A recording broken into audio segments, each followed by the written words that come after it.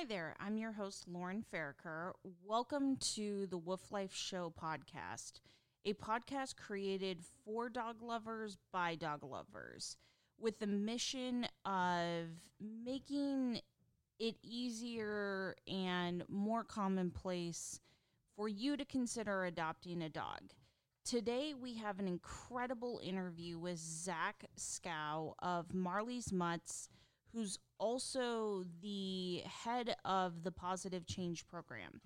If you are not familiar with Zach, he has one of the most interesting stories, in my opinion, of dog rescue. He was a previous abuser of both drugs and alcohol, and through rescuing dogs, completely kind of healed himself, came back to life, and has given a ton back to rescue dogs, helped a lot of dogs find homes that otherwise wouldn't have, and through the Positive Change Program, actually works with inmates and has created a comprehensive program where inmates work and train dogs. These dogs come from kind of kill shelters and are in a situation where they're very close to their end. And these dogs are actually paired with inmates. The inmates work for months to actually train the pups.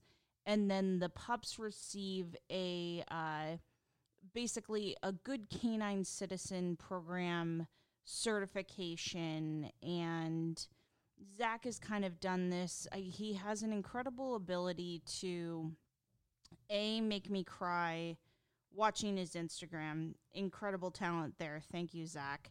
As well as seeing and really investing in things that are forgotten. He is able to see through that in an incredible way, and I do really feel that this is reflected in his work, both with Marley's Mutts as well as the Positive Change Program.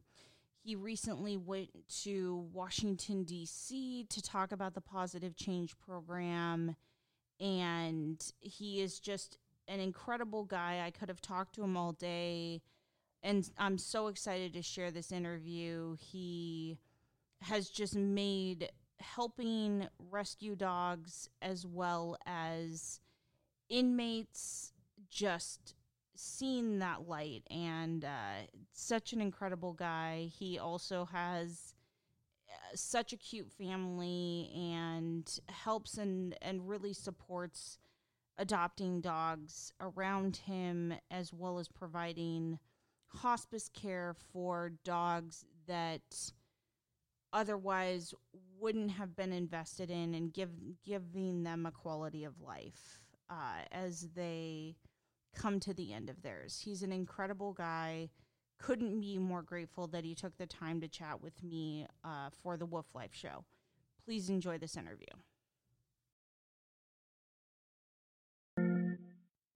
Hey there. Sorry, can you hear me from up here? I can hear you now, and I'll just kind of let you know if it drops off. So, you had your pack of 3 that you adopted through the Humane Society, and that was Marley, Tug, and Buddy. And Well, I got Buddy from the 2 dogs I got, Marley and Tug, I got from the shelter in Mojave. Got it. Kern County Animal Services. I was working with the Humane Society at the time, helping them pull dogs, helped start the large dog foster program. And then my first road rescue was going to Rosamond Elementary School and pulling and capturing a Cocker Spaniel who's now mine, who had ended up at the school. So that was my first kind of, street rescue, so to speak. And, we've been kind of off to the races ever since. It was pretty selfish back in the day. I got pretty involved in 2007 with animal welfare because I had a 10-year high school reunion coming up, and I didn't want to look like a scumbag, so I wanted to show that I was doing something worthwhile. All my friends were successful, and my best friend's a professor, and my twin brother had just gotten his master's degree, and I wanted to act like you could mention something about Harvard or being a professor, and then we go over to Zach, and he says, well, as a matter of fact, I've been working with the Humane Society, and then everyone slow claps, and, you know. So it was pretty selfish in the beginning, but Yeah. I knew I loved doing it, and I knew I loved being around dogs. I've always struggled with self-perception. I don't really see what other people see. I mean, I get that people, like me, and or and I get that people have an affinity for me, Yeah. and I just don't always have that same affinity for myself or anything anywhere near it. And sometimes that can cause a conflict because it's not necessarily that I don't see what people see. I mean, I see that there are validating positive, redemptive qualities in me for sure, Yeah. but I feel like it's hard to get built up and have your praises sung all over the place. It doesn't really make you feel, it has the opposite effect. It doesn't really build you up as much as it kind of has the effect of tearing me down. I don't know why that is. It's kind of this long going fraudulent mentality that I'm not good enough. I'm not whatever, smart enough, strong enough, good looking enough, funny enough. And that idea of not being enough has been with me my whole life.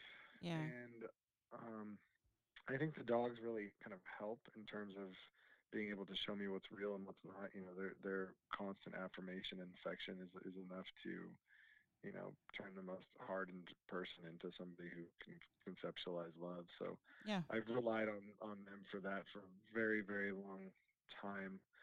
Um, so yeah, and my dogs have kind of always helped regulate me with that. Always help make me feel loved, and when I need to check out, when I need to just um cue into just love, I hang out with my dogs, and I have some, like, just as I'm talking to you now, it's like Oliver knows, he's just rolling around in front of me trying to get on my lap, trying to mess with me, and like when you're feeling down, they just kind of know sometimes, and Yeah. so yeah, that was my first, you know, introduction into the animal welfare world. And then pretty soon after that, I got sick.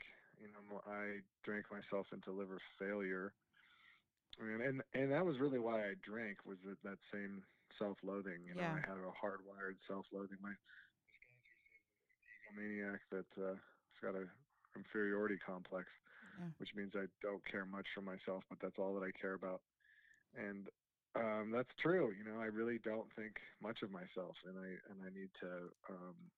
It's my biggest restrictor in life, is this constant narrative that I'm not enough, and it doesn't serve anybody, least of all me, um, or my dogs, really. So Yeah. that's kind of the battle, is to always is to be searching for a way to be okay with yourself, and as a person who's got a pretty wide wreckage, a swath of damage, behind me because of years of abuse. Yeah. It was difficult to rectify that stuff and come to grips with it and process it all. And I've worked the steps many times, and I feel a lot more comfortable about myself because of it. Yeah. But there are still things. I'm a very sentient, feeling, emotion. I'm a highly sensitive person. Always been highly sensitive, highly empathetic, highly cued into other people's emotions as well as my own, Yeah. and so just because of that, and for that reason, I'm just, you know, I'm a bit of a ball of emotion. which which I think people really identify with. So like I would say that in watching your Instagram lives and when you're talking about the stories of Aaliyah, and one of the things I wanted to talk to you about to just educate people on the realities of backyard breeding, and I think that the causal effect and what that means, and I really do think that story with Aaliyah, I think just really opened my eyes and gave a face to it, if that makes any sense. So it makes sense when you're talking about you would be a ball of emotion, because I also think you're seeing, in a weird way, some of the worst in people with rescue. I don't know if you agree with that. Yes, you are seeing. Some of the worst, if that's what you want to classify it as. Um, I think we have a tendency in the world, and certainly in American culture, to want to characterize everything as evil and good. Yeah. They're evil, we're good. They're bad people, we're good people. Those people that are breeding are bad people. Those of us in rescue are good people. And the honest truth is that all of us are good and bad. Yeah. We all do good and bad. And a lot of what's considered bad is really just ignorant. And I think people who are ignorant should be given a little bit more of a pass than people who are just downright flippantly disrespectful and exploitative. Yeah. Um, because I really do think there's a lot of people just don't know. It's just not. We all know because we work in the rescue community. It's Yeah. something that's of paramount importance. It's like in our Declaration of Independence. But for people who are just out there, they don't necessarily, and live in different social circles. They don't necessarily know that this type of breeding is bad or that is bad. They don't understand. So I think a big part of what I was really happy about that video for was that it seemed to really educate a lot of people people who hadn't thought about it and hadn't gone, oh shit, Yeah. I hadn't thought about it that way. And Leah is a perfect example. I have a really hard time with it because I see how much joy these animals bring me. I see how much love they have to give. I see how they're like children. Yeah. They're like watching. It's like rescuing a dog from the shelter is like pulling a kid from a concentration camp. Yeah. You see this little piece of hope with this full potential and this ability to help so many people around it. I mean, dogs are medicine. They're therapy. They're therapists. They affirm so many. They just have so many tools and so many uses. And to see them, dying at shelters is a complete and utter travesty. And you just got to feel for them because they're so childlike, Yeah. and they're so they can't advocate for themselves. They need us to do it for them, and so it's pretty easy to get motivated about wanting to help them for sure. Like when it came to Aaliyah, that was a typical dog. Aaliyah was only 6 years old, but she'd been bred since the minute she was old enough to do so, and she Yeah. probably had 10 litters.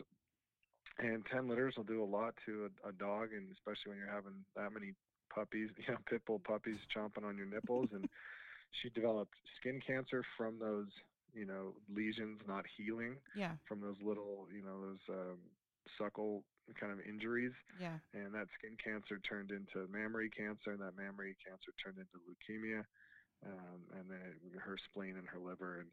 And all of those things could have been avoided if she just weren't bred. If she just were enjoyed as a family dog, and if people just didn't want to make a few extra dollars off her, Yeah. while also contributing to the horrific issue of animal welfare and shelter overpopulation. I mean, it would be one thing if you were just breeding to, make a few dollars for get some new clothes for your kid for school or something like that, and that may be the case, but when the downside is also that an entire group of people have to now care for these animals, bring them in off the streets, medicate them, treat them medically, and then eventually put them to death, that's a big deal. Your actions are affecting a whole lot of people. And on top of that, you're, karmically just putting out bad medicine into the world, some really bad medicine and energy that can't be, that once it's exterminated like that, we have to pay the consequences for eliminating a life in that frequency. When you take an animal's life when they're panicked and stressed and their spirit is disturbed, I can't imagine that they're gonna cycle back and re-enter this world as an elevated being. They might be, that spirit might be depressed. Yeah. No, completely, because it's I think that what is so powerful, and I'll share a little bit about my experience and kind of probably part of why I'm coming to this. And I wasn't educated. I'd never had a dog before my dog Pixie, and you just think because people tell you go to Craigslist and get a puppy. And I showed up at what was a puppy mill, and it was the most horrific kind of horrible experience of my life that it made me think that I wasn't ready for a dog without realizing that it was a puppy mill and having to call the authorities and all of that. But I think, to Mm. your point, people don't understand that they're not seeking to do bad, but they also don't understand that if they're supporting things like that, it leads to cases like Aaliyah. And I think with Aaliyah, you saw it kind of full circle in terms of connecting with that animal and everything, which I think was so powerful about it. Yeah, yeah, man. There's just these dogs are so special. And I mean, you talk to Ellen or you talk to Nikki or anybody from any of the incredible rescues we work with, like the Bell Foundation or Reverse Rescue or Road Dogs or 80 or they all go through the same thing, which is that these animals are so special. It's not it's like every time we get involved with a dog like that, they just they change you, and Yeah. they affect you in such a profound way. It's hard not to want to get real fired up in advocacy and really want to defend their honor and be there for them in every way and really change people's minds. The method of changing minds is tough. I think we kind of have to go away from shaming people Yeah. to education. There's this creating this divide. At least like how our current political system works, it's not effective, Yeah. and it serves to drive us further apart and polarize us in a big way. And we're at this critical junction where we're making a lot of progress in animal welfare, and if we start to malign and alienate, it's not gonna. I mean, it obviously has an initial profound effect to kind of look down on and really like tear apart certain cultural paradigms and like make them unacceptable. I Yeah. think there has to be a certain amount of like upheaval, and that's happening. Where just old ideas are being ripped up and burnt, and that's okay to a degree, but we just have to be really careful about making people going out of our way to kind of tear people apart and tear them down, and they're just people who need to be educated Completely. for the most part. Yeah. For the most part. Yeah. I would definitely say that my audience is millennial